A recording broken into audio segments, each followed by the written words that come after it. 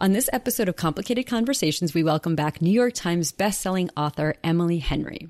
Emily is the author of Beach Read, People We Meet on Vacation, Book Lovers, A Million Junes, The Love That Split the World, and of course, her new novel, Happy Place, debuted at #1 on both the print hardcover and the combined print ebook lists of the New York Times bestseller. You'd think I had anything to do with it. I'm so excited for you. I think you might have. Nothing. No. Listen. Congratulations, Emily, and welcome back to Pop Fiction Women. Thank you so much, Corinne. I'm really happy to be talking to you both again. So before we get into this book, and we have so much to talk about with Harriet and Win, but tell us what that moment was like of finding out you were #1 instantly. Because we've seen you, we're both big fans of your social media, pre-publication, kind of really busting your butt, getting the word out, talking. And it's so organic from this side. You're just talking to people and excited because you are kind of asking readers to go on a little bit of a new journey with you with this book. Yeah. Right? Yeah. One is kind of the logistics of the hardcover, and then also an ensemble that expands the romance genre. So tell us about that moment when you knew we were all along for the ride. I mean, I will admit I knew that people were largely along for the ride because my editor was checking in with numbers. And so I was really relieved because obviously when they come to an author and tell them like, we're moving you into hardcover, that is your first thought. You're like, oh no one's going to read this one. So I was nervous about that. And like you said, it's also a bit different of a book. And I don't read my own reviews except for sometimes the 5-star ones, but I knew that in some ways it was becoming a divisive book with early copies just because some people wanted more romance and some people were really excited about the ensemble cast. So I kind of knew that readers were on board to an extent, but then my publishing team wanted to just schedule a call for around the time that the list drops. And there's this thing in publishing where we're all kind of superstitious, especially about the list. Like, before Beach Read came out, the possibility of hitting the list was never even mentioned. And then the day that it came out, I was thinking, is this possible? Should I be bracing for this? And I texted my editor, and later I found out that she was kind of freaking out that I texted her because she was like, no, we weren't going to mention it. Don't talk. Yeah. So she scheduled this team meeting for around the same time, but it was called like super casual Wednesday hangout, even though it was like my team. And then it was also like the director of like marketing and or publicity and like the publisher. Super casual. Yeah, like we're all just hanging out Everyone's at 4:45 on Zoom. Yeah, so we were just kind of catching up and talking, and then suddenly I saw one of my colleagues just kind of go. And I didn't know if that was a good face or a bad face. So, and then she told me, and she started with the hardcover list, but then she didn't like say anything else after that. And obviously we are all sort of like, what if, crossing our fingers for the other one. So I also immediately just had this sinking, which is so stupid because hitting any list is amazing, but I really wanted to be on the combined list too. So I was just kind of like, she's not saying it but she was just scrolling. She was just scrolling. Yeah. And then we got to that. And yeah, it was pretty amazing. And I think the most amazing piece of it was the audiobook list because that is monthly. And what that means is basically that the audiobook sold well enough to hit #7 just in the few days that the book was out, which I think is a huge testament to the fact that Julia Whalen also is like, just a Leviathan. Yes. Yeah. Yes, she is. Incredible. I will listen to anything she reads. I've told Corinne the only drawback is now every book to me, if it's not read by Julia Whalen, I'm just like, who are you? And what is, like, I expect to hear her voice in my ears. So I know. Yeah. And she makes incredible. all of the dialogue funnier. She makes all of the emotions more potent. It's like exactly who you would hope would be reading your books, like for sure. And also it's like, I love her taste and she's at the point where she can kind of just choose which books she wants to do. And so it is a pretty reasonable bet. If I look up like Julia Whalen audiobooks, I'm going to enjoy the books, not just because of her narration, but like the book itself. Yes. Oh, absolutely. Wow. What a moment. Jeez. Well, tell us about the book. Tell our listeners about the Happy Place and what inspired you. Sure. So Happy Place, the like elevator pitch is that it's about Harriet and Win, who've been a couple since they got together in college about 8 years ago. And part of their relationship is every summer they go with their best friends to this family cottage on the coast of Maine and have the most magical time outside of reality and work and all of that. And this year's trip is going to be a little bit different because Harriet and Win have secretly broken up, and she is going to go on the trip alone. They found an excuse to get him out of it. She's going to go and break the news. Only when she shows up, she finds out that her friend's family is selling the cottage, and this will be their last week ever. And it's very emotional and very intense. And so Harriet and Win decide, okay, we are kind of backed into a corner here. We don't want to ruin their magical last week. We'll let them think we're still together for just a few more days, and then we'll go home or go our separate ways and wait a few days and then be like, hey, we decided to break up, even though they've been totally not speaking for 5 months. So that's the basic premise. And it actually started with, well, a couple different points, but one was I just thought the idea of having to pretend to be together specifically on a trip with all other couples was innately funny, whether it was two people who just wanted to score an invitation to a couple's trip that they're never included on, or, a former couple who like has to pretend to still be a couple. And so the second point that kind of pushed me in that direction was I was watching a lot of the 1940s comedy of remarriage screwball films, and I thought those were so fun and so ridiculous, and I wanted to try my hand at it. But what always happens is I take a trope that I think is really fun and usually happens in sort of a heightened reality, and then when I overlay kind of my worldview and my writing style on top of that, it ends up feeling very different. And so even though it's fake dating in this ostensibly screwball scenario, it's like, well, they were a couple for 8 years. I'm not going to be able to make it just like funny that they broke up. Yes, or funny that they're sharing a room now. So there is definitely a lot of humor permeating it, but it also, has sort of a melancholy vibe in a lot of ways because it's the end of an era, and also because I just really wanted to buy into the fact that these two people have been intimately involved with each other's lives for like a decade. Yeah. You really set up that melancholy note from the start with, like you said, that they are selling the cottage. So of course there's going to be nostalgia and also like what's next and what are we doing? And so you set us up right from the start to know that there'll be that threaded through. But then also it's an Emily Henry book, so there's going to be good romance and fun too. But I loved that piece. Yeah. Thank you. Yeah. I mean, there were definitely a couple of later drafts that were entirely for me about adding jokes, being like, I want this. Like, honestly, the book is way less overtly sad than it started out. I am relieved to say it still has the melancholy feeling, but I mean, everybody's going to hate me for this, but it was kind of what I was like thinking about wrestling with. There was a dog who died. Not through traumatic means, but an old dog who was like supposed to be representative of their relationship. And my editor was like, honey, can we just not kill the dog? Yeah. And I was like, fair enough. There's too much going on. And the dog came out and he is still happily living in cut pages. Oh my gosh. I'm kind of glad, actually. I'm with your editor. Too. Me too. I mean, I kept telling her, like, I chose this scenario because I thought it would be so fun. And why am I just keying into the most gut-wrenching version of it? And she was like, well, let me help you out.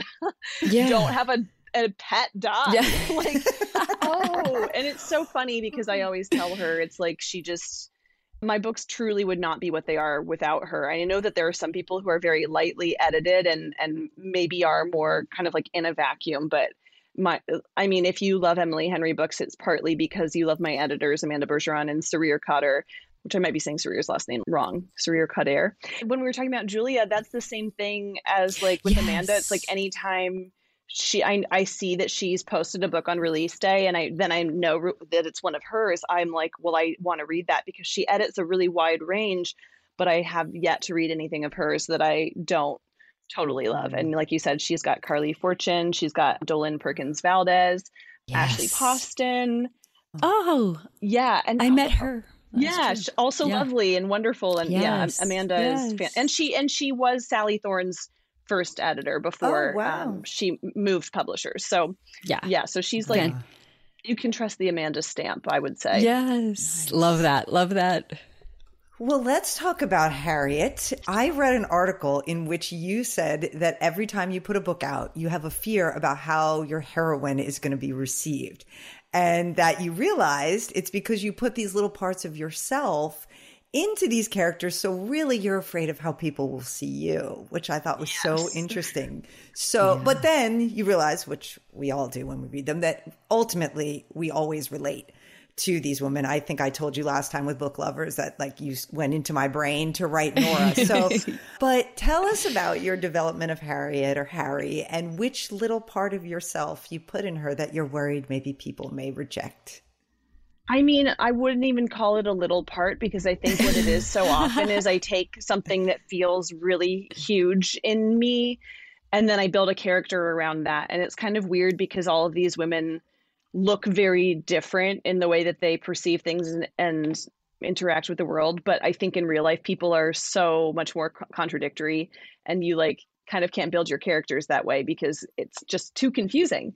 But when you're building a character, it's like you take that one thing and you're like, that's her thing. And so for Harriet, it's the people pleasing. And it's kind of funny that I didn't realize this thing about myself and my writing and publishing process until I had a book that was about a people pleaser. And so I think I kind of touched on this in the article you're talking about, but it was like with January, I was like, everybody's going to think she's way too emotional and she cries too much. And then with Poppy, it was like, they're going to think she's so annoying and that she's, you know, jokes at inappropriate times. And why can't she just take things seriously and be open to serious conversations? And with Nora, I was like, they're going to think she's like a bitch. And then with Harriet, it was sort of like, the absence of any of that. It's like they're going to think she's too wishy-washy and she doesn't take enough control in her life or have any agency. And it's so funny because all of those things look kind of disparate and like they're not the same woman, but they are. And I think that that's just kind of a testament to the fact that it feels like there's very narrow constraints around what an ideal woman would be. And so it's like every single facet of your personality is on like a slider and you're trying to find that magic, you know, setting where you're like that. Yeah. You're like, this is where I'm supposed to be and everyone will like this and I'll be palatable and loved if I do this.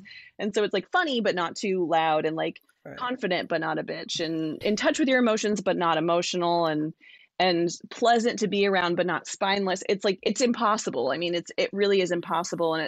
And you know, I think everybody likes to say that your like 30s and 40s are just about not caring, like not caring. But I have not gotten to that point of not caring yet. So that was Harriet. Harriet was my attempt to get closer to not caring.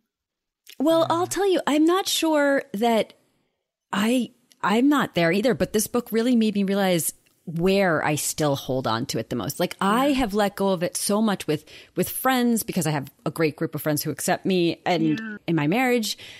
And outside, you know, strangers, certainly I let go of that first. But at work, it's the hardest place for me to let go of it. I am just so terrified of disappointing people at work. And it's just a part of me that I can't let go of. And it's funny because you're also saying, like, I could be such a bitch and lash out to the other side at work.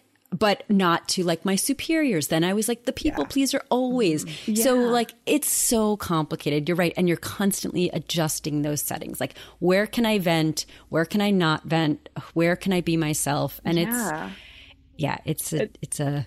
so interesting because it's like that says so much to, I mean, not to psychoanalyze, but my first thought is like, what is your relationship to authority? That's how you feel. Because for me, it's so much more with the people that I am super close to that I'm just terrified of letting them down, but also feel like I'm constantly letting them down. And I'm like, okay, what does this say about me?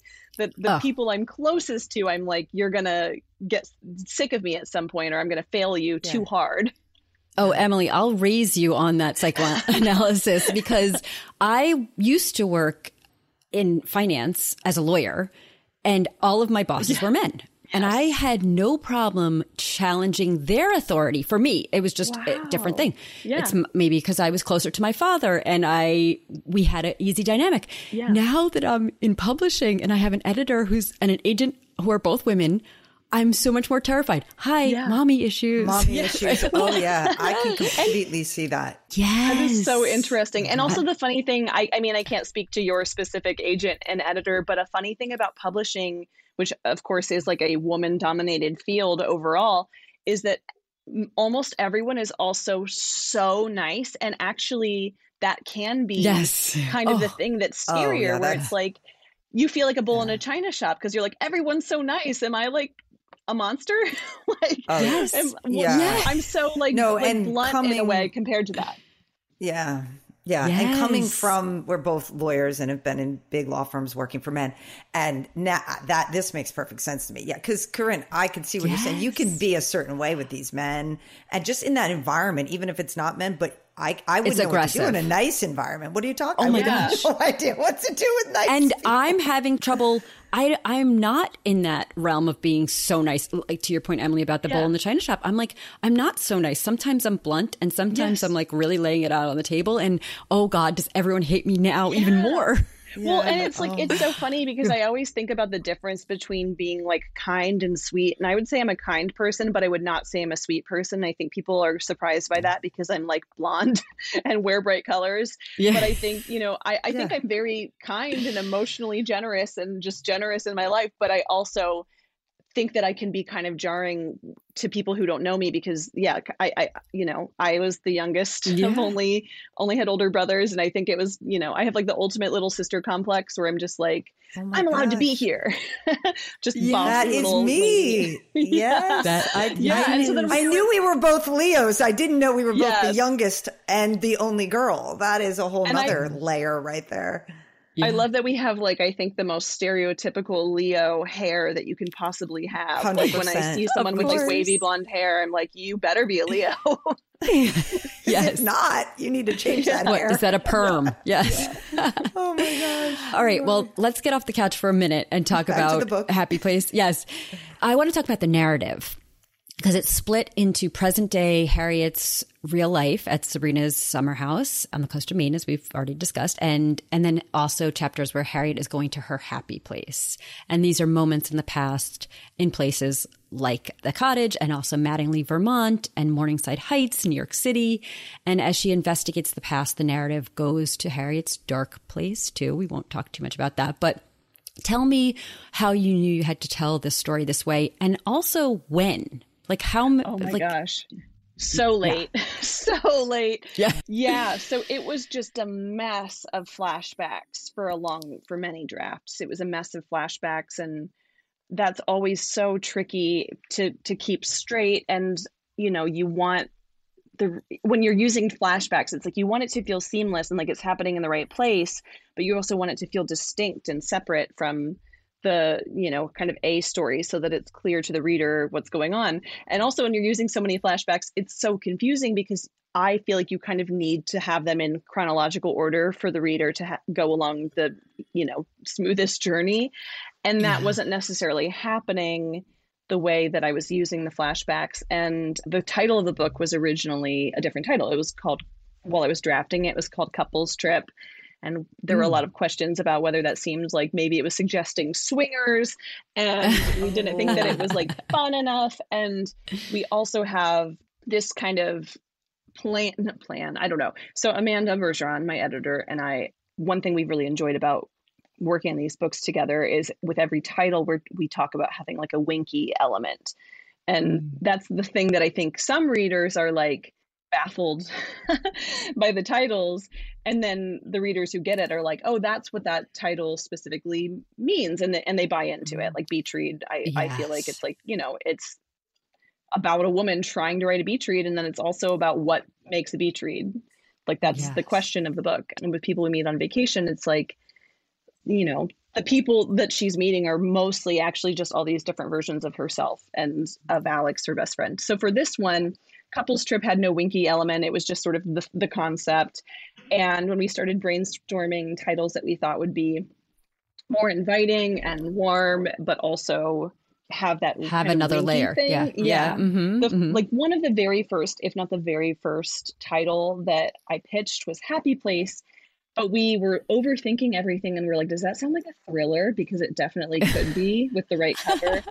And so we just went down such a long, deep rabbit warren, and then we came back and ended up showing a list of titles to the wider team. And they were like, yeah, Happy Place, obviously. So once that was settled, or even when I pitched it, I thought, oh my God, this is the answer.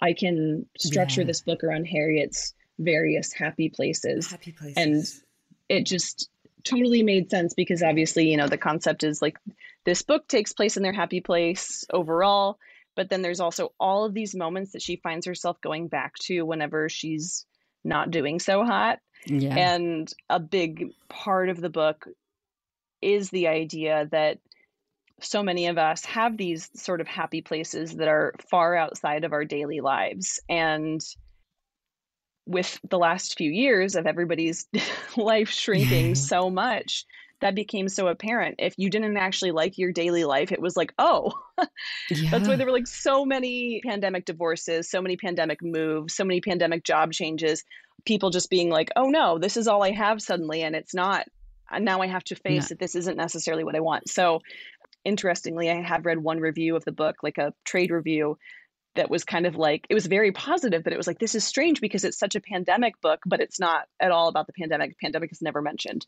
But I think that was the case. And the concept of the happy place for me was like so much about where are you escaping to? And, you know, why is that not more of a part of your daily life? If you're kind of living for the weekend, if you're like muscling through 51 weeks of the year to get to this 1 week, then maybe you should kind of think about making some changes.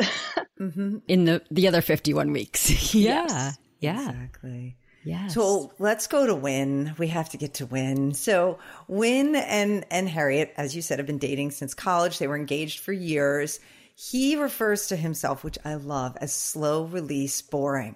Not to be confused with her who's slow release hot, which I also totally relate to. But so slow release boring because he thinks the more you get to know him, the less interesting he is. He's very self-deprecating, quick to note that he's not smart or not as smart as her, not as accomplished, very laid back. But at some point, you know, he actually thinks he'll bring Harry down. And he never wants to do that because he loves her. And in fact, loving her is sort of the one thing he's good at. You know, it's what comes naturally to him. And I love that.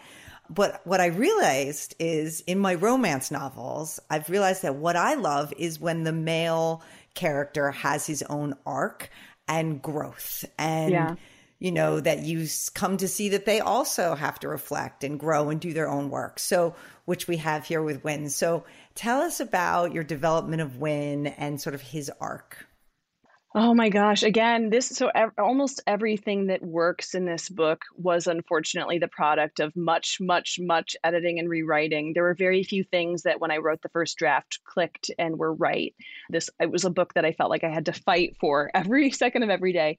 And Win, like, I felt like I knew his spirit from the very beginning. I felt like I knew, you know, just like who he really was at his core. But as far as his arc, that happened very gradually, like the kind of thing where it's like, I didn't even totally see the moment that it all clicked, but it was probably, and I won't, you know, give spoilers, but I think when you get to sort of the conversation surrounding why they actually broke up, and then what's happened in the months since then, that was when I really, you know, like that kind of just happened. That kind of just came out. It wasn't an intentional, oh, we need to give him an arc. It was like, I just need to understand this character. I need to believe that why they broke up, and I need to believe that there's a chance that they could make it work now. And it was, I think, a really, when I got to that scene, to understanding what really ended their relationship the first time, it felt so real to me. And, you know, I haven't been in that exact situation, but it feels like I have lived that situation because I think, you know, like there's so much, I'm trying to like talk around this where I'm like, not spoiling it. Yeah. But, you know, there's the thing in romance readership about how we all hate like the miscommunication trope. And I think that gets used very widely at this point. But my belief is that it started out as a way to describe that situation where a couple have fallen in love and then one of them like overhears part of a conversation and is like, takes it at face value and it's very damning information. And then she storms off and he's like, wait, let me explain. And she's like, no, No. I heard enough. And then, they go their separate ways. And then later she realizes, no, you thought you heard this, but this is what you really heard.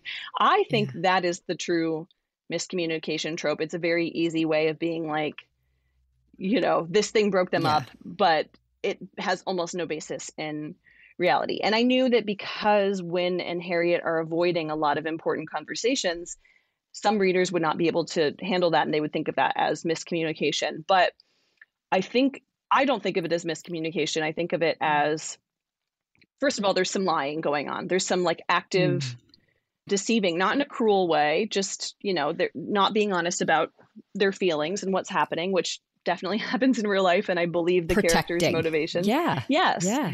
And then there's also the added layer of, I feel like I can talk about this because I don't think this is a spoiler, but there's the added layer of mental illness involved. Like when people love to say like depression lies.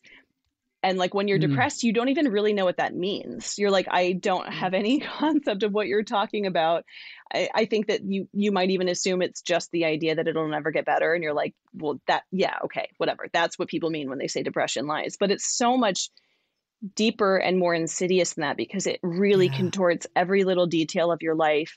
And you're so sure that you're looking at things the right way, the real way, the only true way. And when people try and, convince you to consider therapy or medicine or whatever, you're like, well, that wouldn't help because this is my life. Like my life is not going to change based on any of those things. And it's just impossible when you're in that dark place to believe that something like therapy or medicine could suddenly just make everything look so different without anything actually changing.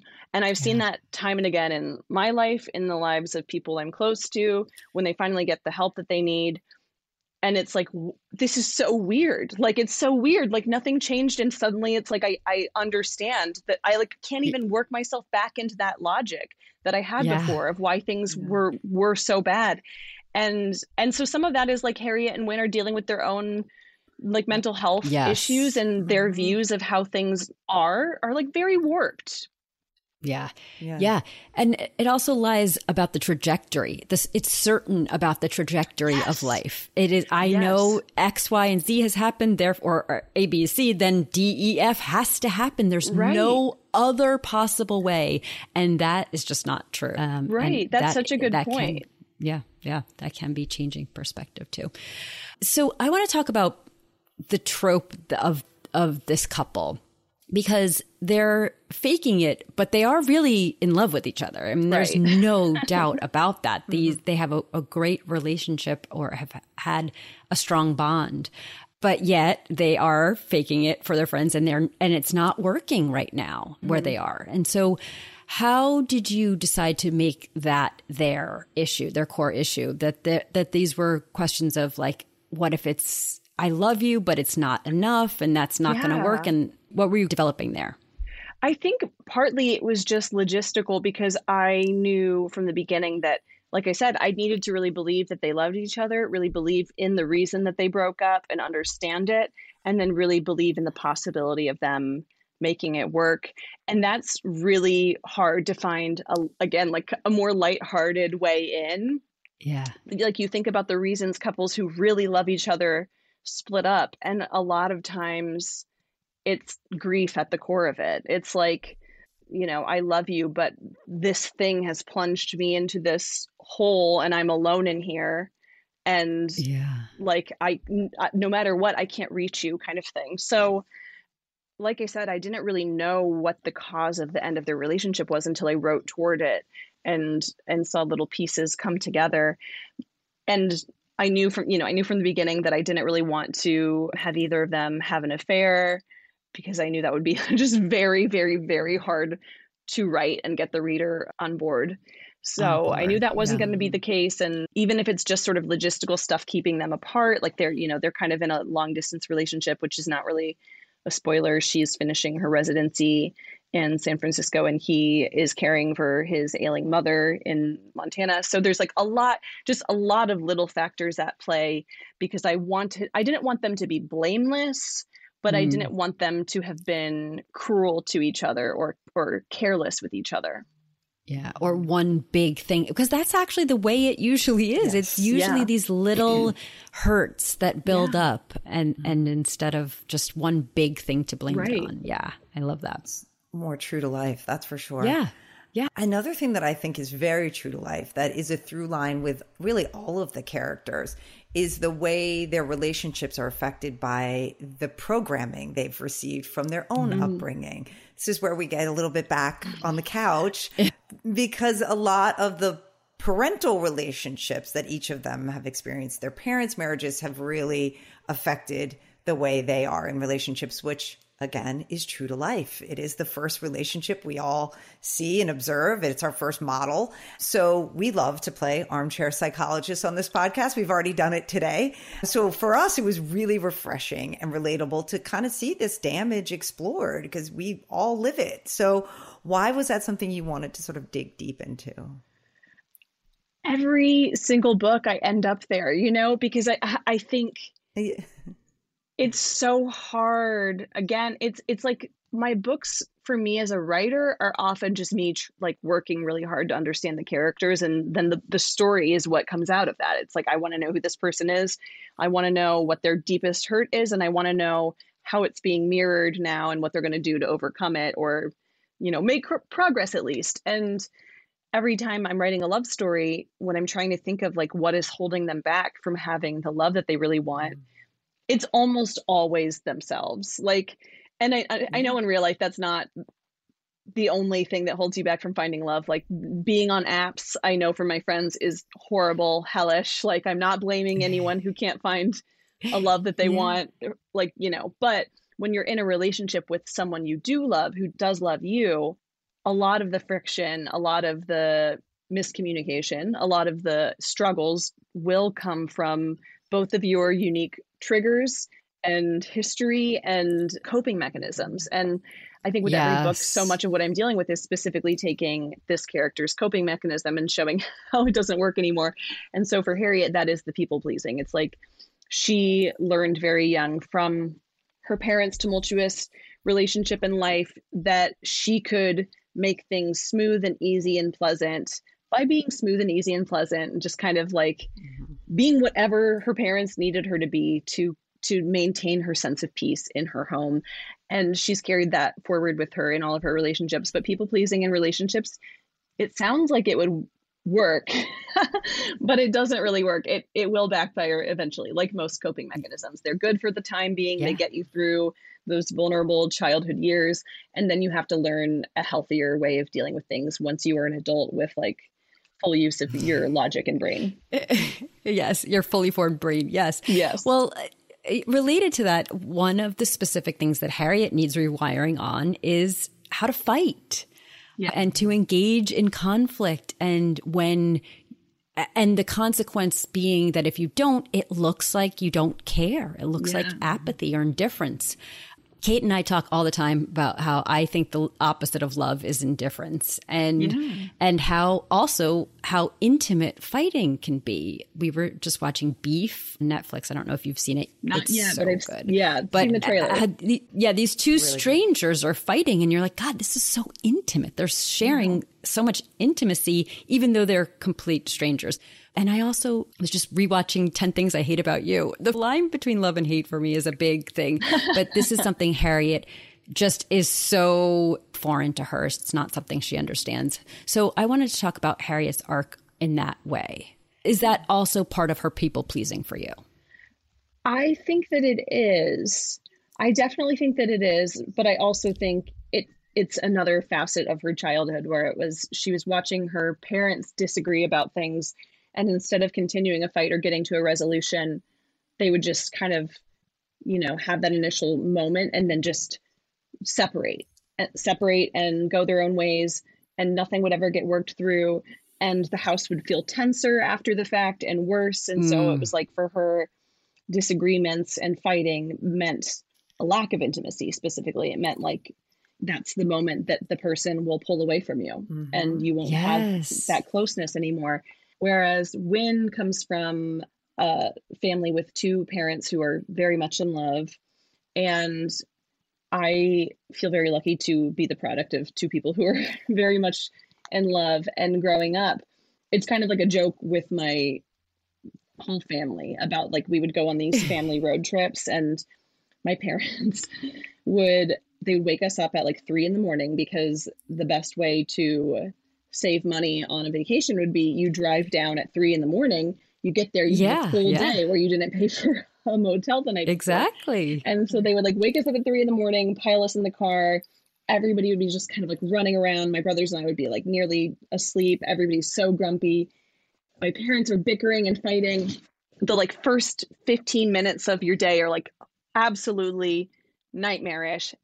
They're like just on each other, just squabbling. And then we get into the van and we pull away from the neighborhood, and they've both got their thermoses of coffee. And then my dad would just like sigh out of relief. And he would just be like, "I'm sorry, honey," and like reach over and grab my mom's hand. And then he would be like, "You guys, your mom is so great." And we would all just be like in the back seat, like, "We don't care. Let us go to sleep." Yeah. But I saw that like from a young age, I saw that fighting was not something to be afraid of. It was like annoying. It would really annoy my brothers and me, but it never felt like a threat. And they were never mean to each other. They would be snippy and grumpy, but they were never insulting each other. They were never calling each other names. So I luckily had fighting modeled to me very, very well. And it's something I have always been pretty good at in romantic relationships. Whereas my partner had like a parent who would blow up, and then everybody would kind of like, separate and try and wait it out. Yeah. And so he says all the time that I had to teach him to fight. Like, and it would come across as apathy sometimes, where I'd be like, "Why don't you care?" Yes. Because he would just kind of shut down. Like, there's always one of each. Yes, there is. Like somebody has to teach the other person. And he's taught me all kinds of important things too. But other things, but not how to fight. That was the thing where it was like, you're not going to be mean to me. Like, you can be snippy, you can be grumpy, maybe a little bit rude, but you're never going to call me a name. You're never going to like raise your voice in a scary way. Like, you know, so. Well, my therapist says it's conflict, not combat. Combat is what you're talking about. If there's name calling, whatever. Conflict, we're good with. Combat, no. Yeah. And with people pleasing, you can conflate the two, where you're like, yes. And it's so interesting because we're talking about, you know, where do we find ourselves people pleasing? And in my romantic relationships, like I said, I've always been like, oh yeah, you argue with the person you're most intimate with. You argue about things, and that's a safe space to do that. But outside of that, with friendships, I'm like, I would rather die. I like do not want to argue with my friends ever. I do not want conflict. It's so hard to do any kind of confrontation for me. And I don't, you know, I'm still working on understanding all of that, but it's really interesting to have these like two characters who are kind of, you know, I don't know. It's like Harriet is both. She's like, she doesn't know how to argue with her romantic partner, and she also doesn't know how to have any sense of unrest between her and her friends. It's like everything needs to be smooth. I have to agree with you on every single thing you say. Yes. Oh, it's fascinating. Oh my gosh, my mind is just spinning. I know. The end piece being resolution or separate and tension, that is such a huge difference. I have my son, when he was in kindergarten, came home with like a Mother's Day. They like make him fill out a Mother's Day thing. And one of the things he wrote was that we always fight in my family, but we always make up and it's okay or something. It was like the sweetest thing. And I was like, yeah, that's perfect. But also I was like, oh, maybe he really knows we fight. but now I feel much better about it, because he's learning that it's not a bad thing to fight. It's not an unsafe thing. Yeah. And that's, you know, to disagree, it's not unsafe. Just got goosebumps. Like Thank that. you. Yes. Okay. Yeah. Okay. I have to ask about one line real quick. Every once in a blue moon, Corinne knows this, there's a line in a book that stops me in my tracks, and I have to read it over 100 times, and I think I know what it means, but I'm not sure. And I'm like, this was one of them. I haven't had one in a while. I had one with Rebecca Searle that I still talk about. So I got to ask you about this one. Okay. Want in italics is kind of a thief. It's a door in your heart, and once you know it's there, you'll spend your life longing for whatever's behind it. Tell me about this line. Want is a thief. Please. Yeah. So to me, that's about the fact that when you're like a people pleaser, you get so used to not asking questions of yourself. And it can be really like, this is such a small example, but like if you're one of multiple siblings and like everybody's going to want to go through a different drive-through. And so ultimately what's going to happen is your parents are going to be like, we're choosing the drive-through and you will you will live with it. And, if you're a person who doesn't want to rock the boat ever and wants to make everyone happy, then you try to not have your own opinions. A lot of times you try to be like, I'm fine with anything. That's totally cool. I'll find something there. Like you're trying to require the least. And something happens sometimes where you stumble on something you didn't know you could want, like something you didn't know about. And it changes you forever because you're like, now I am going to long for this thing that before this I didn't even know existed. And for Harriet, that's, what her love with Win is. Like she thought she knew what kind of relationship she was sort of after based on what she didn't want, basically. And then once she has his love, it's like that changes things forever. And now every time that, there's something, this choice in front of her, she's always going to be thinking about this other thing.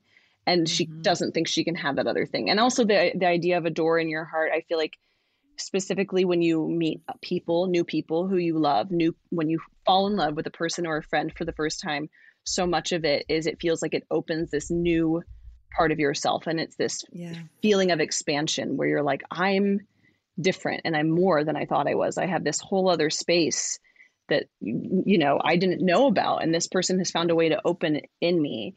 And once you know that exists, again, it's like hard to live without it. And it's sort of like you'd rather just not, rather not know. I guess it's the opposite of it's better to have loved than lost is that line.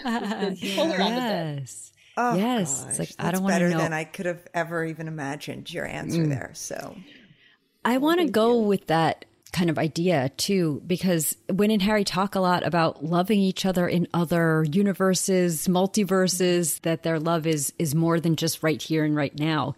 And some astrologers say that like whoever you meet in your life, this is like a counterpoint, something that has been carried on from before. And I was just wondering if this is something you believe in, multiverses, universes, love that spans lifetimes. I was just curious what your thoughts are. I think I do believe in multiverses.